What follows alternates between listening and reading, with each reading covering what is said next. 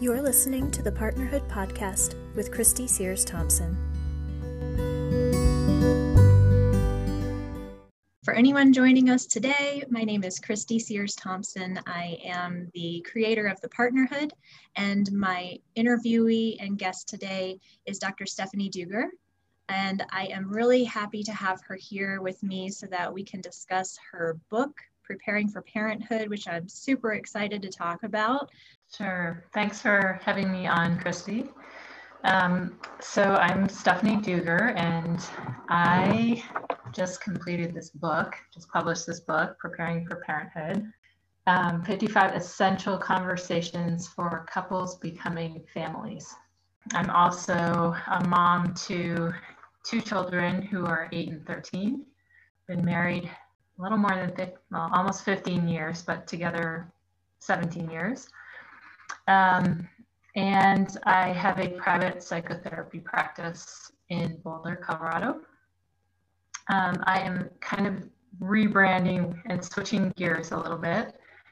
I'm going to be doing more teaching of classes and things like that online, and hopefully creating a podcast in the next 2 to 3 months. So a lot of my focus is going towards creating these new pieces. And my work with clients is really focused on working with expectant and new parents and their little ones.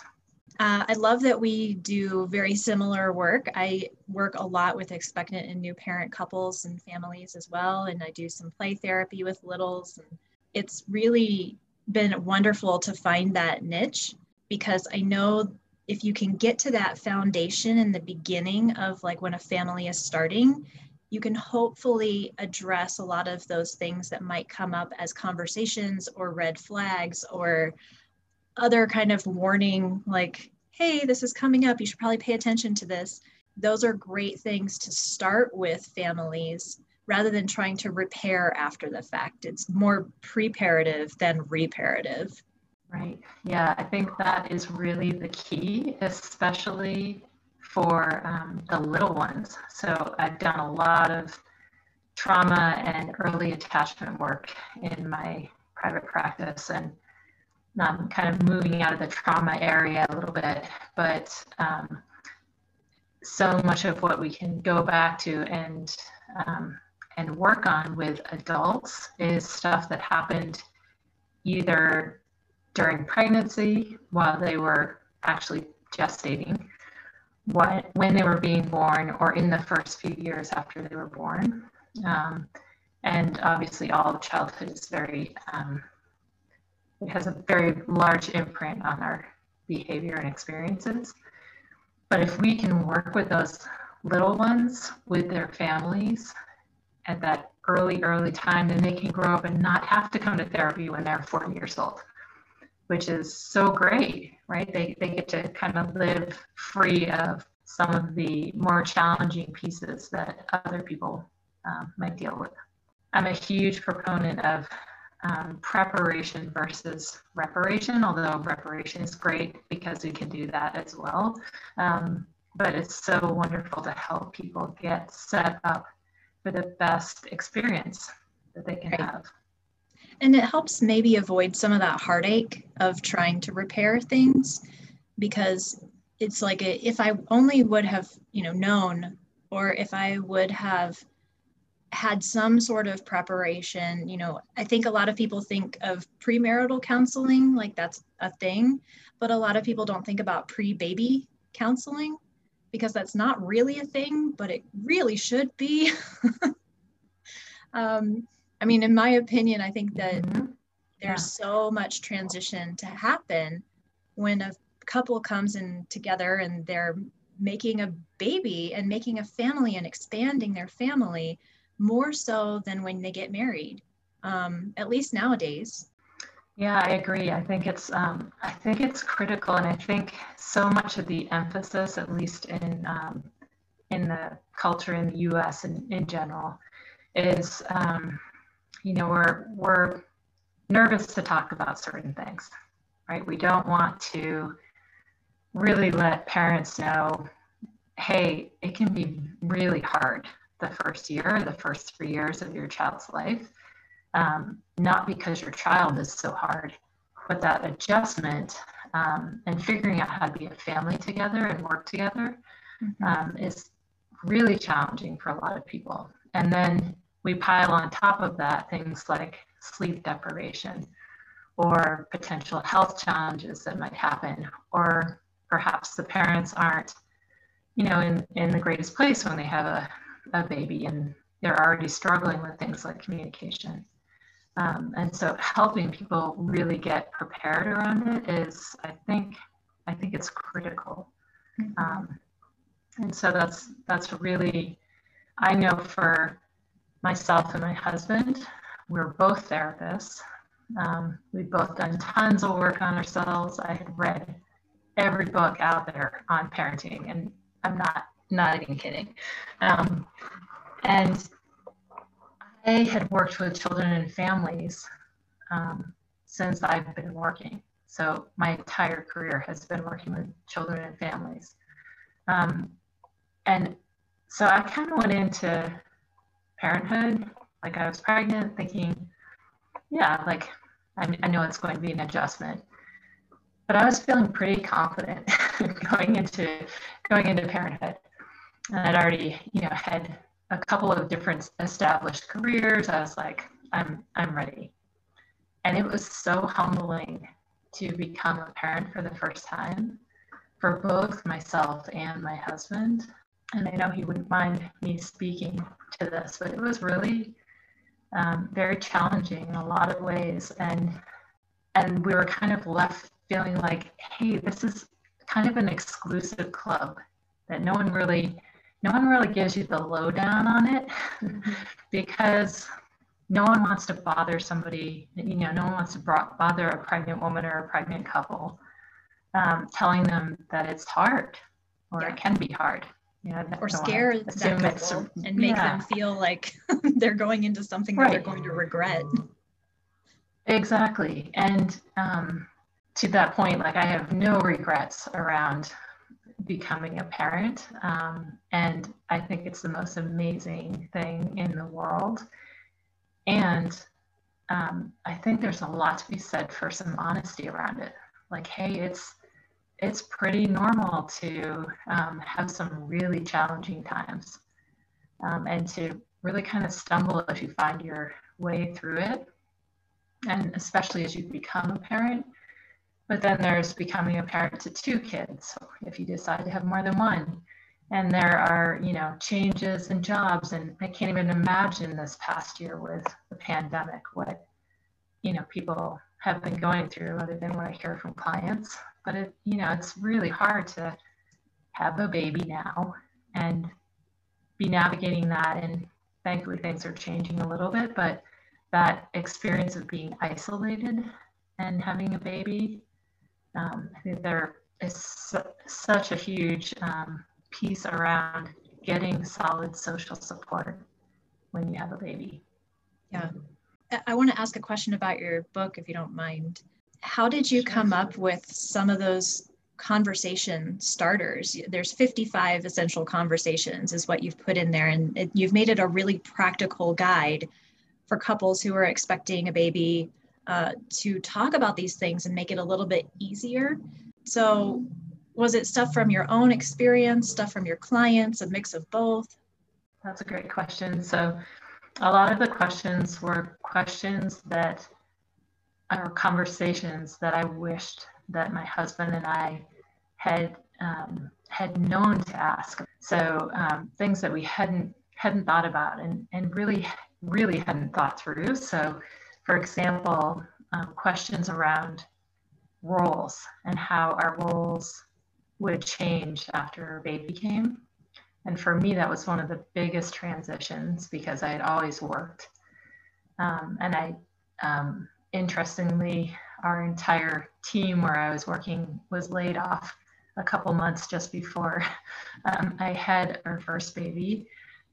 So I didn't have a job to go to anyway, but I was planning to take time off. And that transition from being kind of a career person into being a full-time mom was really, it was amazing and wonderful, and also hard in terms of redefining myself and figuring out what that looked like. And I remember going to a gathering, and some younger person walked up and said, you know, I didn't know this person, and he said, "So what do you do?" And I looked at him, and I remember just kind of blanking for a minute, like, what do I do? He kind of went like, just kind of froze, and he's like, okay, I'm going to go get some food. And he walked off and that was it. And I remember feeling, you know, surprised by that experience. And then I had to really think about it. Like, what do I do? Like, how do I define myself now? So that's where a lot of the conversations came from. And then a lot of the conversations were things that clients would bring up in my office, right? So they'd ask about, you know, intimacy is a big one that came up a lot, and just things around sleep and postpartum, and how do I navigate having this little human who's completely dependent on me 24 hours a day, and still, you know, sleep and make sure there's self-care and things like that. So that's where another chunk came from.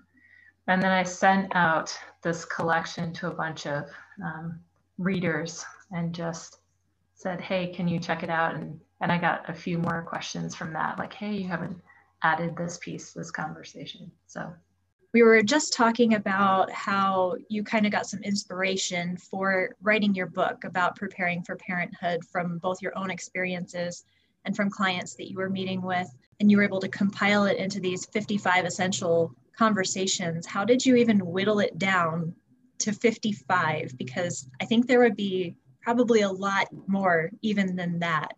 Yeah, so I wanted to make it usable, and I wanted to make it really practical for people. So I didn't want to overwhelm people with 5,000 conversations you should have before you become a parent. I wanted it to be a book that you could just pick up and open up to any page and have not only a conversation, but an action item. And on one side, there's a conversation, and on the other side, there's an action item you can take, so that people who feel like they need to do something, not just talk about it, would feel like they had some agency, like a place to start.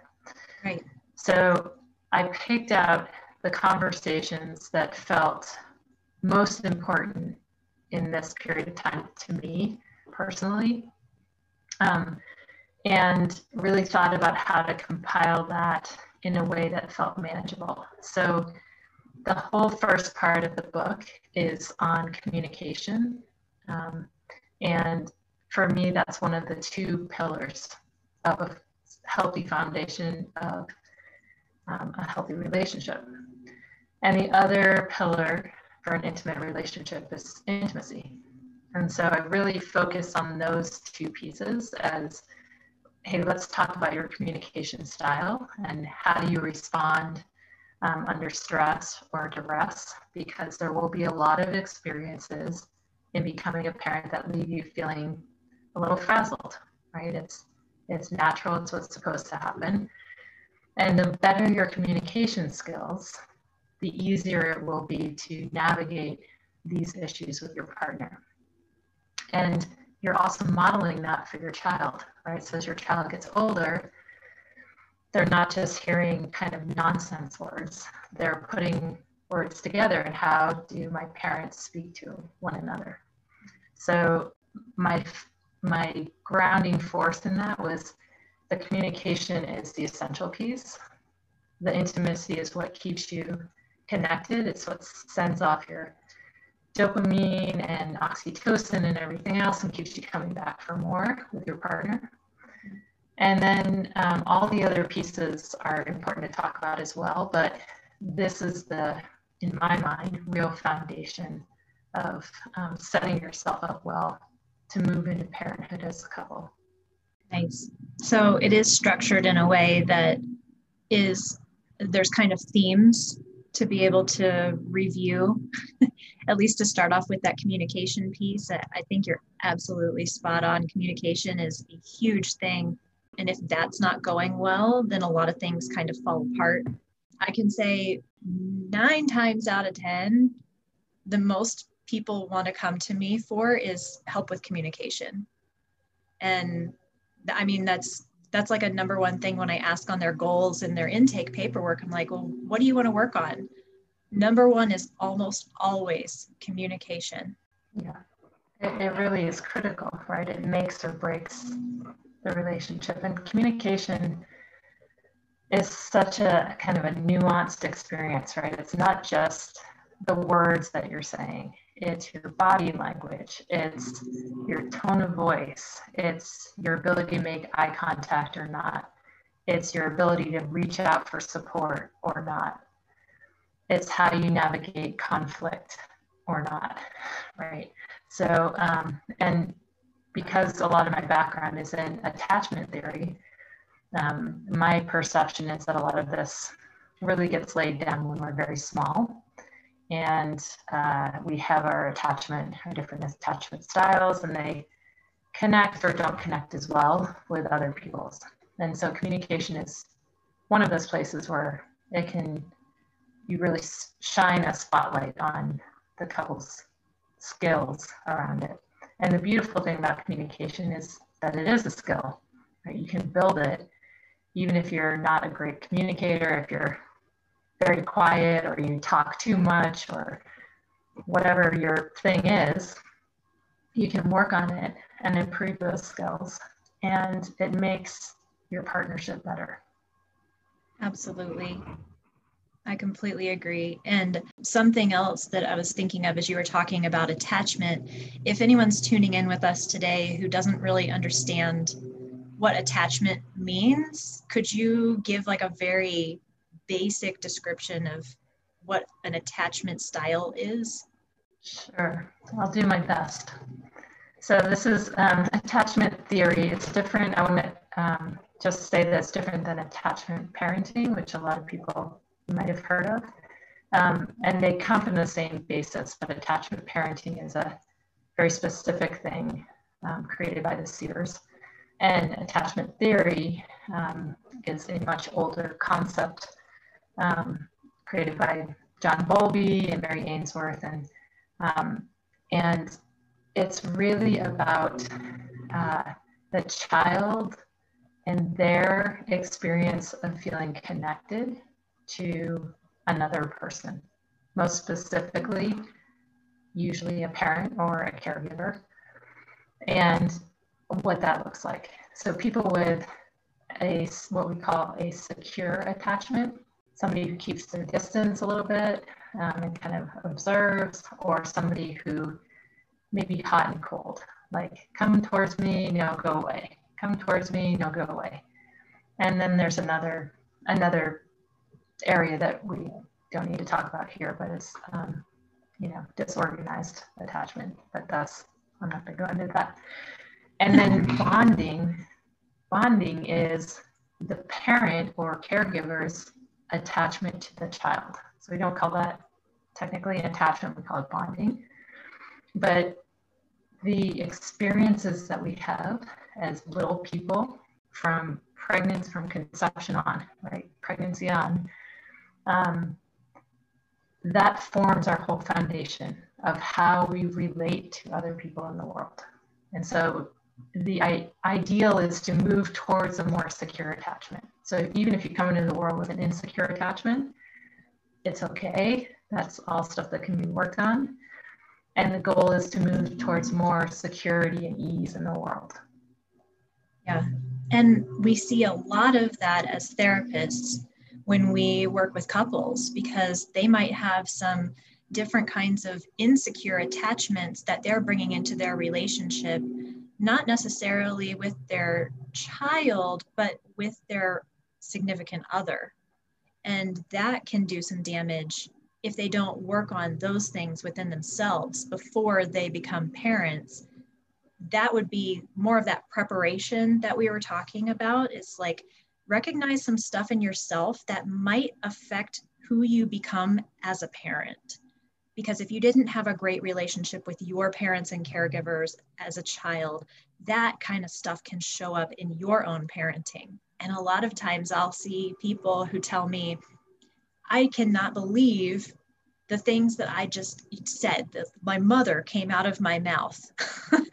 And it was like something I never, ever wanted to do or say to my own child. And I just blurted it out and I felt horrible afterwards. And those are the things that I think people really need to pay attention to and heal. Not necessarily before they have kids. I mean, yes, if that's possible, but just recognizing it and trying to work through that so that you don't pass on those more disruptive kinds of attachments would be a lot more helpful for the newer generation that we're raising as parents to come into the world with a little bit more secure attachment and love and feeling like we're heard and understood and appreciated for who we are and all of those things. Yeah, that's well said. I think too, just to kind of buoy people, the beauty is you can keep working with these issues your whole life. And there's something around understanding what it actually looks like. So what would a therapist look for when they say, oh, this person has an insecure style of attachment? What does it look like in conflict or under stress? Because you can appear one way, kind of going through your daily life, and all of a sudden you hit some kind of roadblock or you have some kind of blow up with your partner. It's how you respond or how you react if you're not aware. And so they want to be better, not only for themselves, but for their kids. And I really appreciate that point of view. It's so helpful to know that there's people out there who care, that they understand what they do makes a big impact because they're aware of it from their own childhood experience. And it's not just, oh, well, you know, I got spankings and I'm fine. I think that's kind of starting to go away. I don't hear that quite as much anymore. I mean, yes, it still exists, but that people are being more aware and introspective. That's the word I'm looking for. They're being more introspective about their own experiences and how they can have healthier relationships with the people that they love, including their partners and their kids. And I love that. And those are my people. Yeah, I mean, what a gift to be able to do that work, right? I think a lot of people, you know, they're not even aware that there's an issue, right? And often when we hear about people who are not aware that there's an issue, it's because often they're blaming their partner. Like, it's all my partner's fault. If they could just get it together, everything would be fine, you know? And I think it's important to remember is there are always three pieces in any relationship. So there's you, there's your partner, and then there's the actual relationship itself. So you have to work on all three pieces of that. Right? And you can't just put everything on one person or say it's just the relationship, right? Because that's not fair. No. It doesn't actually work that way. And there's also so much history that people bring into relationships from their own families. And that can be really messy too. If you have some trauma or abuse, and not everybody has trauma or abuse, but that definitely makes it harder. You're not going to usually come together and build a life and a family with someone who had an exact same background as you. That's really uncommon in my experience. I mean, unless you grew up together and you had the same kind of neighborhood and family and friends, and then you'd be like super close your entire lives, and then you get married, sure. But I don't know how often that really happens. Right, especially in this day. Right. I think there's a lot of people who are all over the place and they come together and they meet, you know, in adulthood or in college or something like that. Of course, they're going to come from different backgrounds. And so taking that into account too can make it even more complicated because you have your own stuff, your partner has their own stuff, and then you're trying to mush that stuff together to make something functional for a family to raise a child in. That is very messy and complicated sometimes. Yeah, it absolutely is. And then, your child has their own experience as well, right? So they're coming into the world from wherever children come from. Um, they clearly on the physical level, they come from us, but who knows what they're coming in with? They're their own people. And I don't think you ever see that more in a more obvious way than if you have more than one child, right? So, for example, our two children are completely different humans, right? Very different people and very different temperaments, and they get along so well. They adore each other most of the time. But gotta put that little disclaimer in there. Yeah, most of the time. But it's still, they're what I learned by parenting our first and continuing to parent her is that I couldn't apply all the pieces to the second child, right? A very different personality and temperament. And so it was like starting over in some ways and getting to know and figuring out how to work with this other human being who was very different and amazing, right? So I think that there's something to be said in that just because you parent one, it doesn't mean that you understand parenting, right? Parenting is like, or you parent 10 for that matter. Like your children are your children and everybody's different. Like humans are so complex. And so for me, part of writing this book was I didn't want to put a lot of opinion in there or like, this is how you should parent. I think there's a lot of amazing advice out there for parents. And for me, I feel like it's such an individual and couple kind of journey that my experience in my family is going to be totally different from your experience in your family because we have those backgrounds that are different, right? We're different people and we may have different values and different beliefs and different life experiences. And so providing people with conversations versus here's what you do if this happens, which could have 1,000 different answers, right? To pick any one of them and see which one works for you. Right. It's really about finding your own way as a couple and like what works for us in our family, in our situation.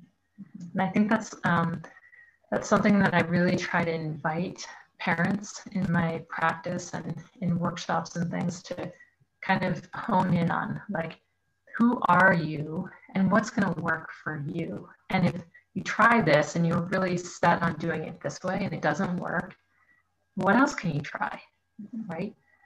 And you can reach out and ask lots of people. You could ask 10 people and get 10 different pieces of advice, and you will get so much advice.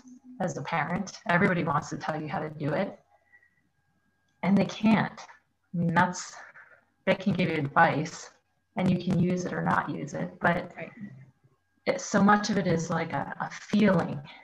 Like if I don't feel right, for example, putting my child in timeout or something, like if that doesn't feel right for me, my child's going to feel that, and it's not going to go well.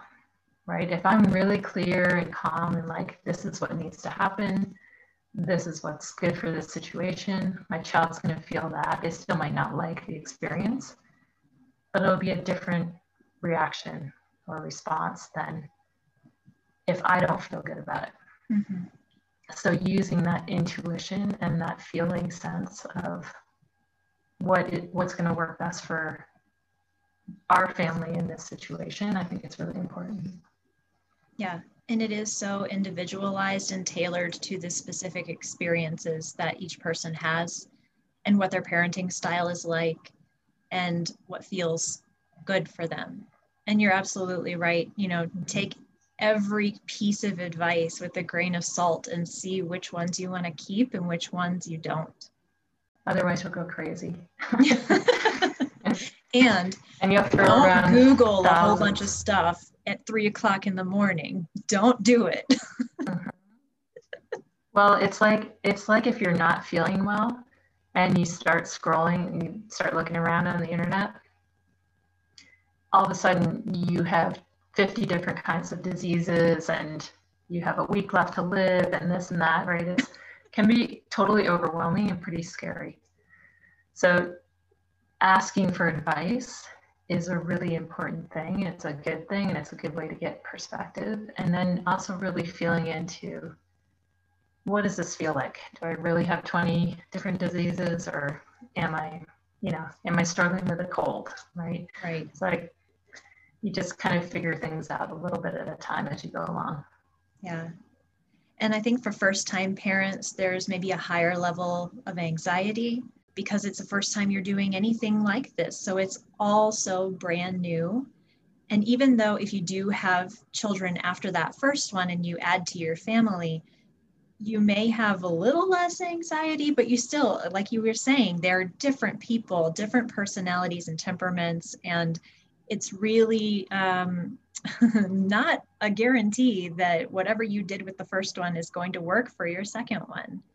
So maybe just take heart that it's okay for there to be differences in maybe how you even parent your 2 children or 3 children or however many you have, because one of them might be a lot more sensitive than the other. And so you can say something to one of them that might be really hurtful to the other one if you say it in a particular way. So like learning those communication skills and learning your loved one's responses and their triggers and things like that can be really, really valuable as well. So not only for your relationship with your partner, but with your kids too, learning as they grow and as you all grow together, how you can better effectively manage conflict with each other because you understand each other's soft spots and triggers and trigger points. Yeah. Well, thank you so much for having me, Christy. And, yeah. How could people reach out to you if they resonate with you and they'd like to contact you, or how can they get your book? Sure. So my book is on Amazon and my email is in this book. I have a website that's drduegertherapy.com. So DR and then my last name, DUEGER, therapy.com. So please reach out if you want to get in contact. Perfect. Thank you for being my guest. I really appreciate it. Thank you all for tuning in, whoever comes and listens and joins us today. I appreciate you as well. We will be back next week, actually on Thursday. So we're a little bit of a weird week next week, but tune in with us next week with our next interviewee. Hopefully you take care till then.